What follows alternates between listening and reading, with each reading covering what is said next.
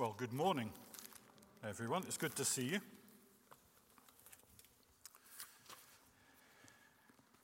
And it's good to worship God together. I think the last time I was here was Duncan Ryan's induction service, which I think was probably 2019. But I've been many times over the years. Some of you will be remembering my dad, Roy Jennings, who was a member here for a number of years when the church met in the school. So I bring greetings from Deeside Christian Fellowship Church and the elders there this morning, as well as from my dad. And we pray for you, and it's good to have fellowship in our Saviour. Before we turn to God's Word, let's pray. Father in heaven, we thank you for this day when we can come together to bring our songs and prayers to you in worship. We pray that you would speak to us through your word clearly this morning. Open our ears that we might hear. Open our minds that we might see. Open our hearts that we might understand, and open our hands and mouths that we might obey your word, we pray. Amen.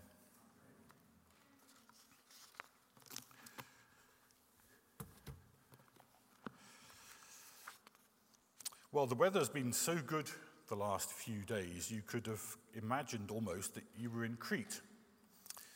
Crete may be on the amber list of holiday destinations in July 2021, but would probably have been on the red list in the mid-60s AD. You see, Cretans had a reputation, and that reputation was infiltrating the church.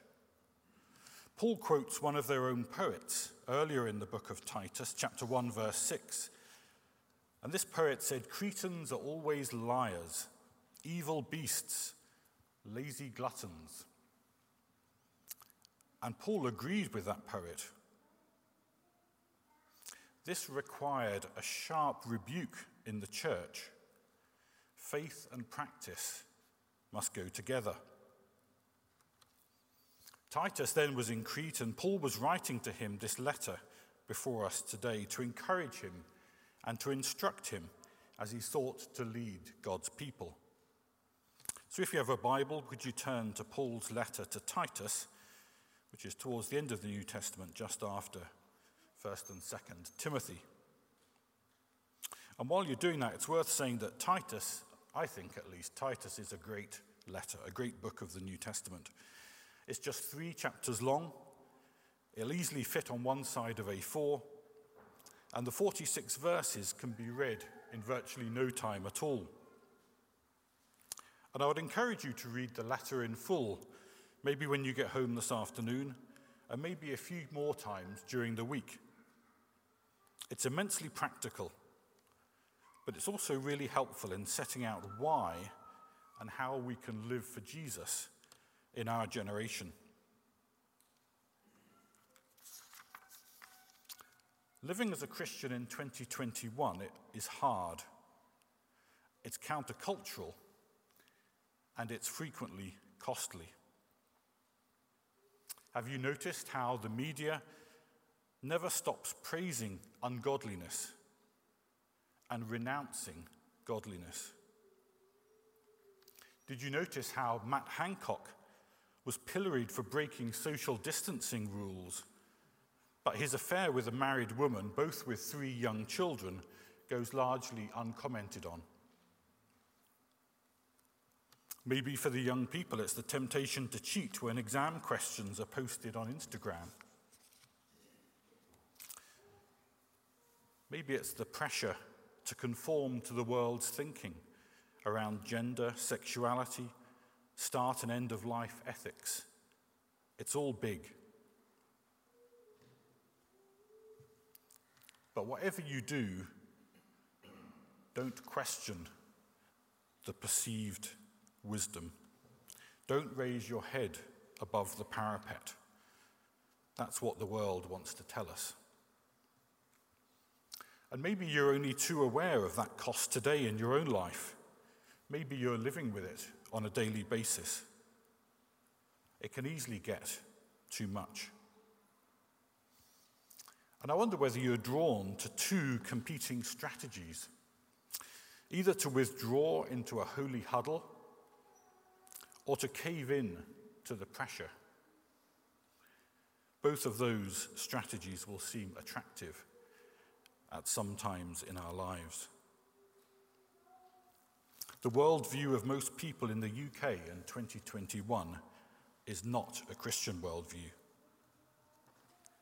In the worldview of those around us, we've gone from being good guys to bad guys, and pressure to conform is huge.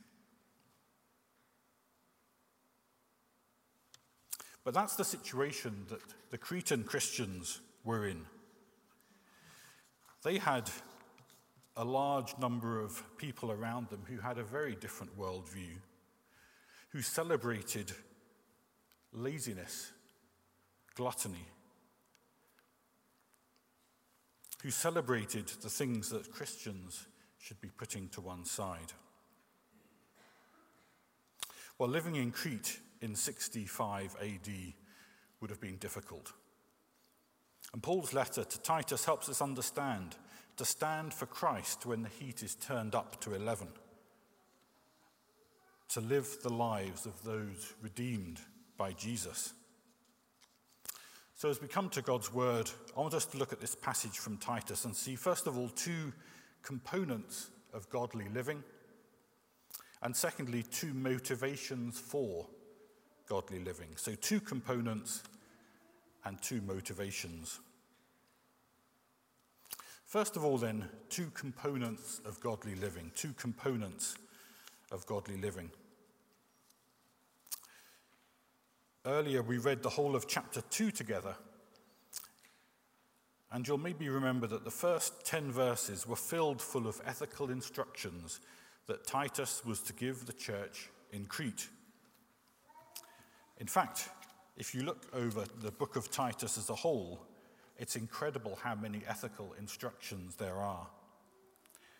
I quickly came up with a list of 50, but I'm pretty sure that if you go through this afternoon, you'll be able to find even more.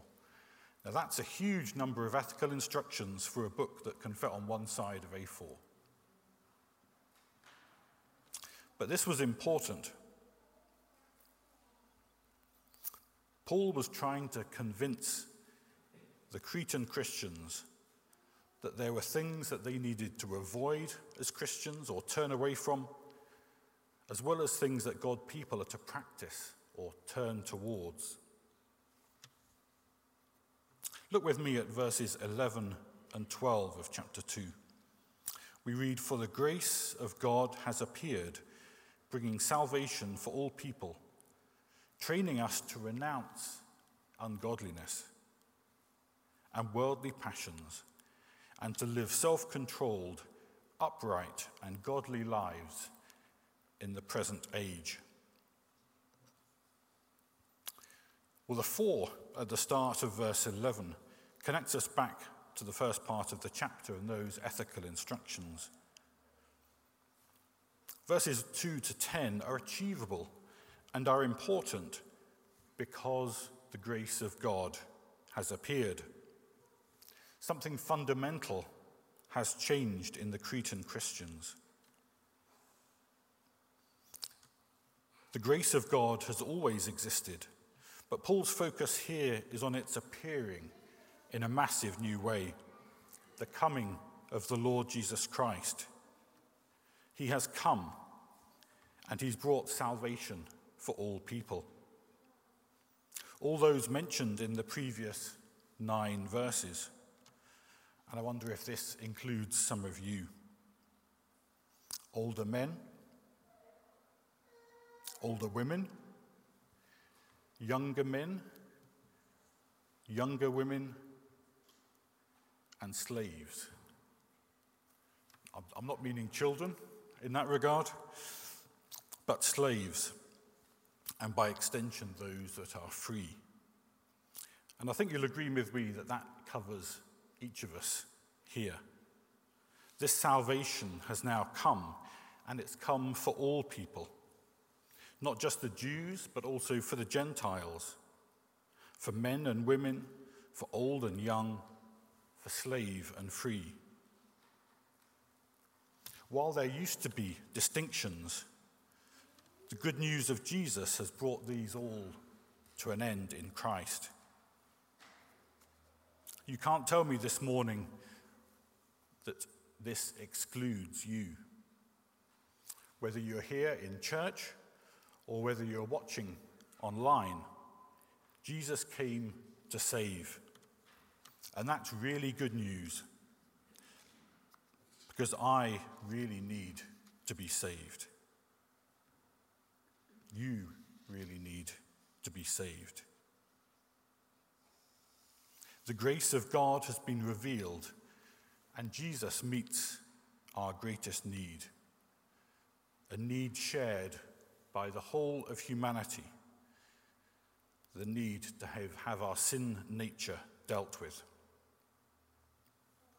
Well, praise the Lord that the grace of God has appeared.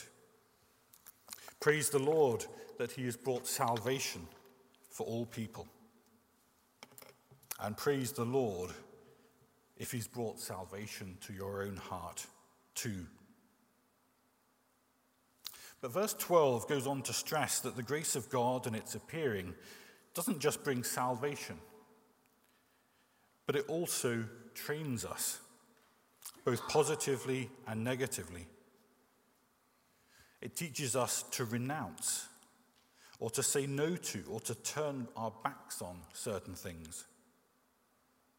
On the other hand, the same grace teaches us positively to live by different standards and with a different worldview. The coming of the Lord Jesus Christ into our lives changes things. Verses 12 and 14 largely parallel each other in our passage. Have a look with them at them with me. The grace of God trains us to renounce ungodliness. Jesus gave himself to us to redeem us from all lawlessness. The grace of God trains us to live godly lives in this present age. Jesus redeemed us to purify him for himself a people for his own possession, zealous for good works.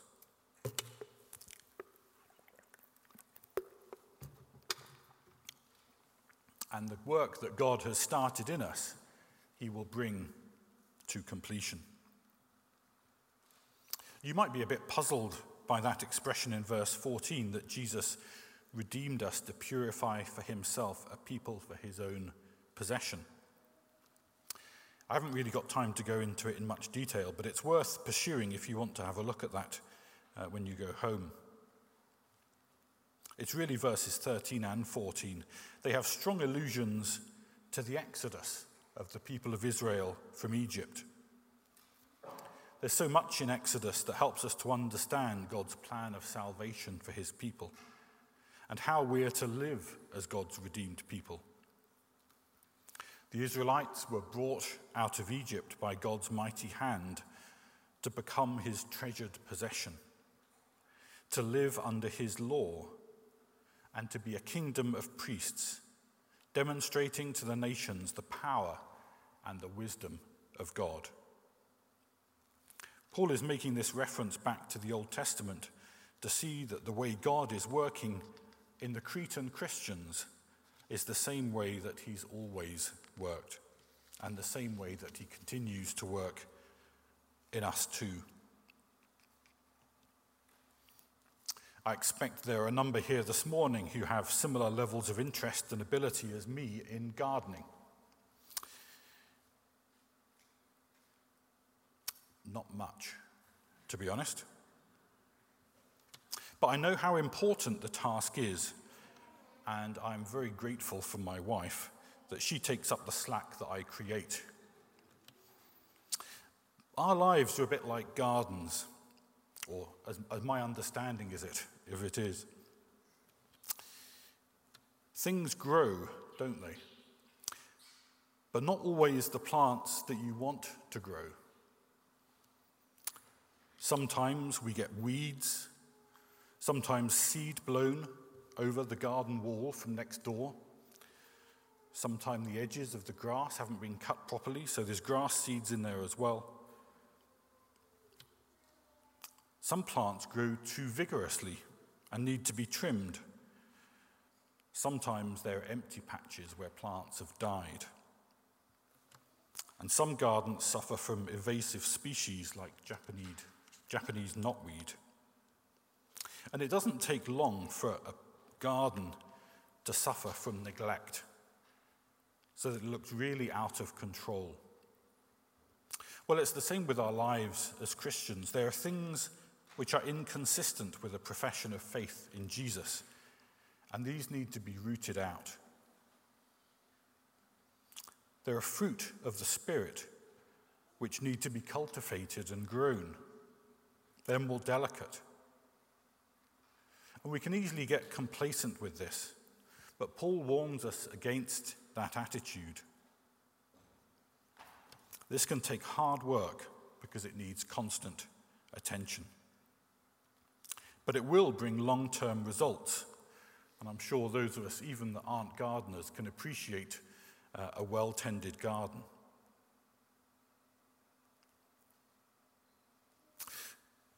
I wonder how you need to respond to God's word this morning. Do you need to come before him with a heart of confession, recognizing the things in our lives that maybe should have been rooted out years ago? Maybe we've left them because the rooting up task seems too difficult. Maybe we thought that we were trying to do it on our own strength and not in the strength of the Lord Jesus Christ. Or perhaps your life has just been neglected for too long. The weeds have started to push up and they've never been dealt with.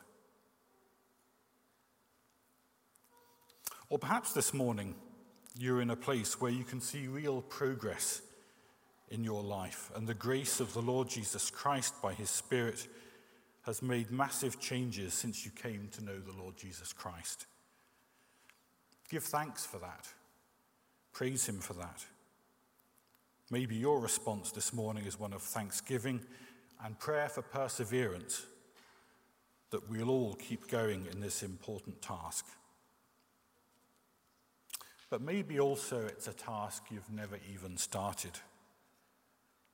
Maybe the grace of the Lord Jesus Christ is not known to you this morning.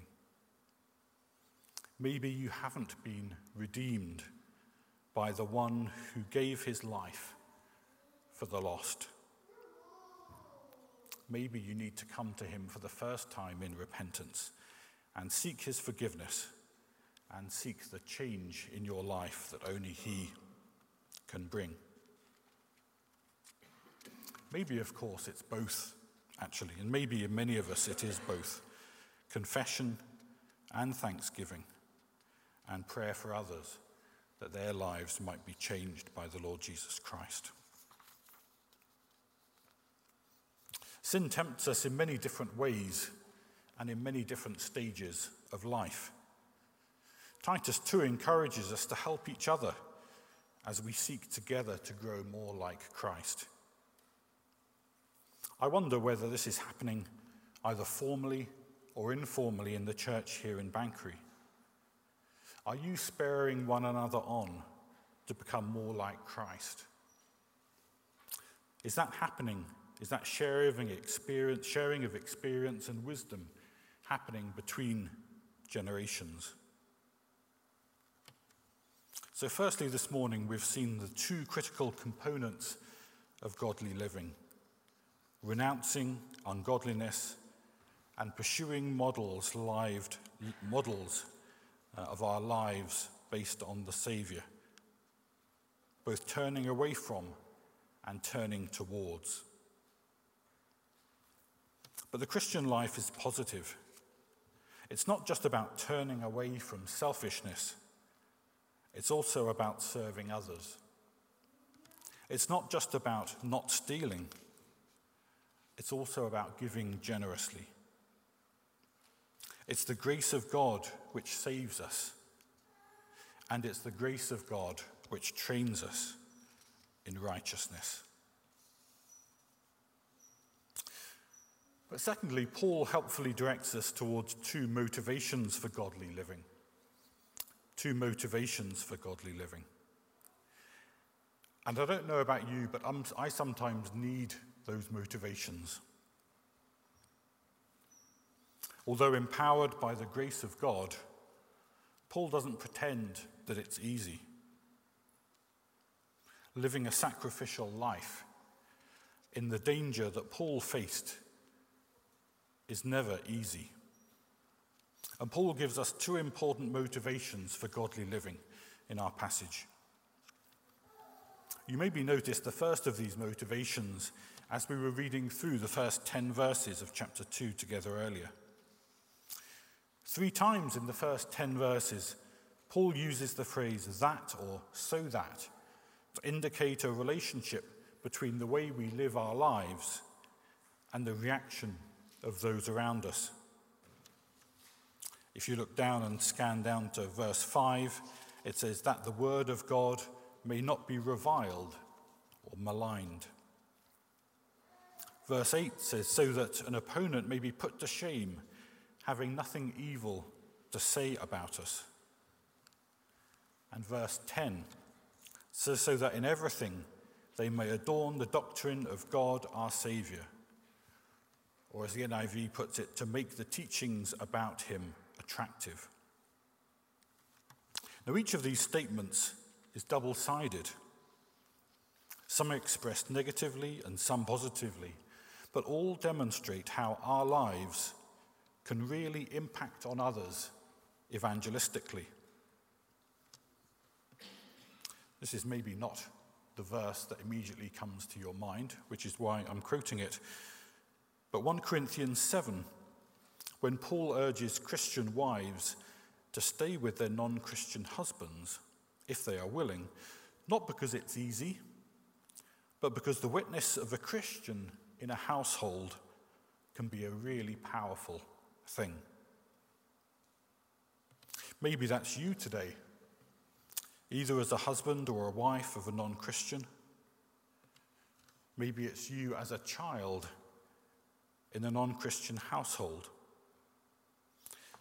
The witness of a godly life is a powerful thing. And Christianity in the 21st century may like to talk of evangelistic strategies, but I'm not ever sure I've heard holiness of life being at the core of that. It's not often that you hear the value of godly living espoused as a key element of these strategies. But the first motivation for godly living by Paul, then, is its evangelistic potential. And we should never underemphasize this. We do need to live countercultural lives to make this impact for the kingdom. But it's not just at home. It's wherever God calls us to in our lives, in the home, in the office, in the shop, in the neighborhood, at the school gate, at the Chamber of Commerce, in the Scottish Parliament or in Westminster, wherever God has put us, he's given us the opportunity to shine for him in this dark world.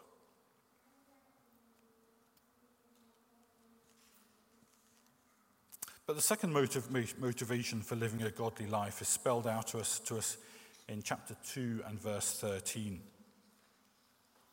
Chapter 2, verse 13 says, waiting or eagerly waiting for our blessed hope, the appearing of the glory of our great God and Saviour, Jesus Christ.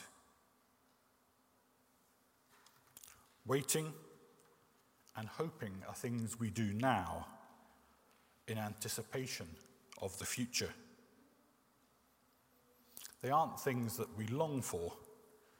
They're actions on our part in anticipation.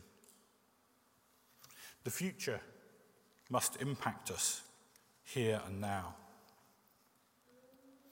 I really appreciated singing many of those hymns that we sung this morning and thinking about how they can impact our lives, the words of those hymns and the enthusiasm we give as we see a picture of Jesus Christ seated on the throne and ruling. He has come, and he will come again. But the manner of his coming will be very different. This passage this morning challenges us as to whether we are really living in the light of Jesus coming again in glory. This passage tells us to lift up our eyes to the coming King, because that will make all the difference to our motivation for living for him. The first time he came in humility. The first time he came, probably a dozen or two at the most people saw his birth.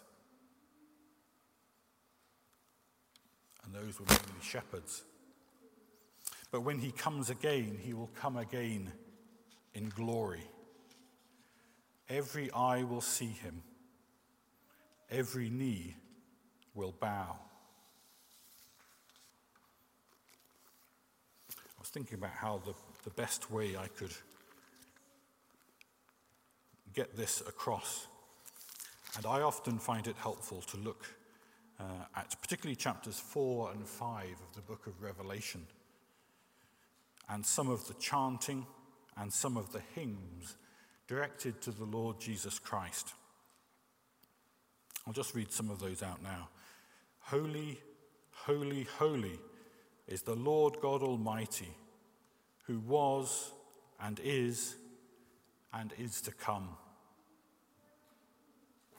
Worthy are you, our Lord and God, to receive glory and honor and power, for you created all things, and by your will they existed and were created. And then particularly focused on the Lord Jesus Christ. Worthy are you to take the scroll and to open its seal, for you were slain, and by your blood you ransomed people for God, from every tribe and language and people and nation. And you have made them a kingdom and priests to our God, and they shall reign on the earth. Worthy is the Lamb who was slain to receive power and wealth and wisdom and might and honor and glory and blessing.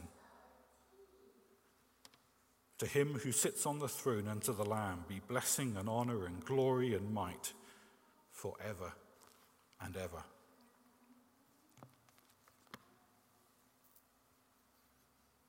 How amazing is that worship of the Lord Jesus Christ as he sat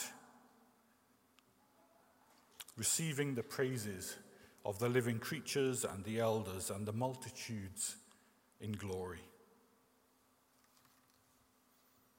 Jesus is coming. Our future as his people is secure. Our future, indeed, is glorious. There isn't anything in this life which won't be worth sacrificing for the glory that awaits us. But how does this truth impact our lives in the week ahead? A week ago, the England football team had glory in their grasp, but fell at the last hurdle. Their heroic adventure ended in penalties and extra time. No glory for them. Heroic failures at best. But our future doesn't rely on a penalty shootout. Christ is victorious. He has ascended to the Father's right hand, and he will bring his people home. When we appear, we will be like him. Paul wants us to lift our eyes this morning, fix our gaze on the one who has secured our salvation and will deliver us into his kingdom. Fix your gaze on him this morning. He redeems and he perfects. But look back with me at verse 16 of chapter 1. We didn't have this read to us. It sneaks in there in chapter 1. It's Paul speaking of the false teachers in Crete. And Paul tells us that they profess to know God, but they deny him by their works. Wow, just let that sink in a minute. They profess to know God, but they deny him by their works.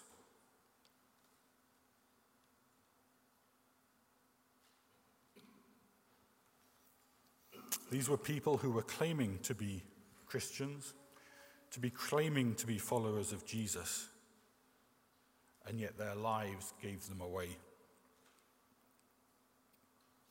May that be none of us here this morning. And this is the opposite of what Paul is encouraging the church to be like. He doesn't want them to follow the false teachers. Paul is determined that the Christians should be adorning, not denying God by their works. Are you adorning or denying this morning? Have you been living your life in this week in such a way that brings the gospel into disrepute? We wouldn't be warned about something that wasn't a danger. And if that's you this morning, I would encourage you to your knees before God and to speak to me or one of the elders afterwards so that they can provide the support that you need to root out the sin in your life. But our God is a gracious God. He's a forgiving God. He has redeemed us, and he will bring us to glory. Come to the Lord Jesus Christ this morning. Thank him for all he's done in redeeming us. Praise him for all that's to come, and pray for the power of the Holy Spirit to live a life which brings him pleasure. This morning, Jesus is King. He may have been born as a baby in a stable. He may have died a death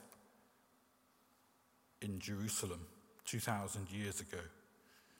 But Jesus is King, and let's worship and serve him as such. Does Paul promise that living this kind of life that pleases God will be easy? No, he doesn't. But he promises the coming again of the Lord Jesus Christ as the guarantee that he will complete his work on earth. He will bring his people to his heavenly kingdom. A repeated element of the false teaching in the New Testament is that it will make your life easier or look more impressive. It will bring you joy and happiness and money now. It's attractive. It has to be, because it's a false gospel. But the gospel of Jesus makes none of these promises. Jesus promises suffering, loss, and pain now, but glory ever after.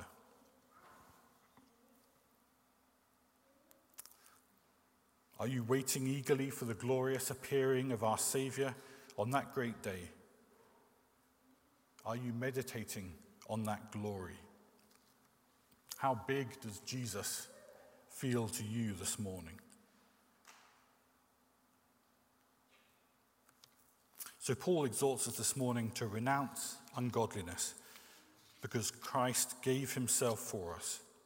He humbled himself and he redeemed us from the power of sin through his death on the cross in our place. And to live a godly life in this present age, because that's why he saved us. Not because we deserved it, but because he wants a people who live lives that demonstrate his goodness to the whole of mankind, that others might see our good deeds and bow the knee to our Saviour in anticipation of his coming glory, when he will restore all things and usher in his perfect kingdom and love and peace. The stakes, brothers and sisters, couldn't be higher. Let's pray.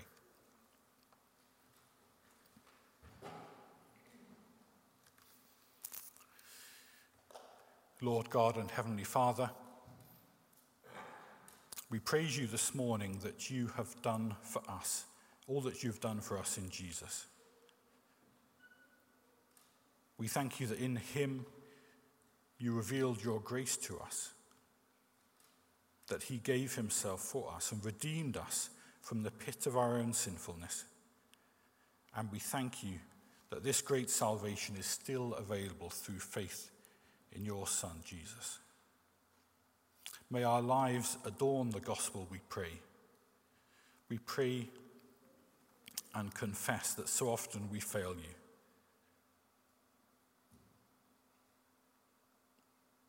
We pray for your forgiveness and perseverance as we run the race before us, keeping us free from sin. Give us all this morning a clear vision of your coming glory, of your certain victory, and of the full revelation of your kingdom, which words cannot describe. Amen.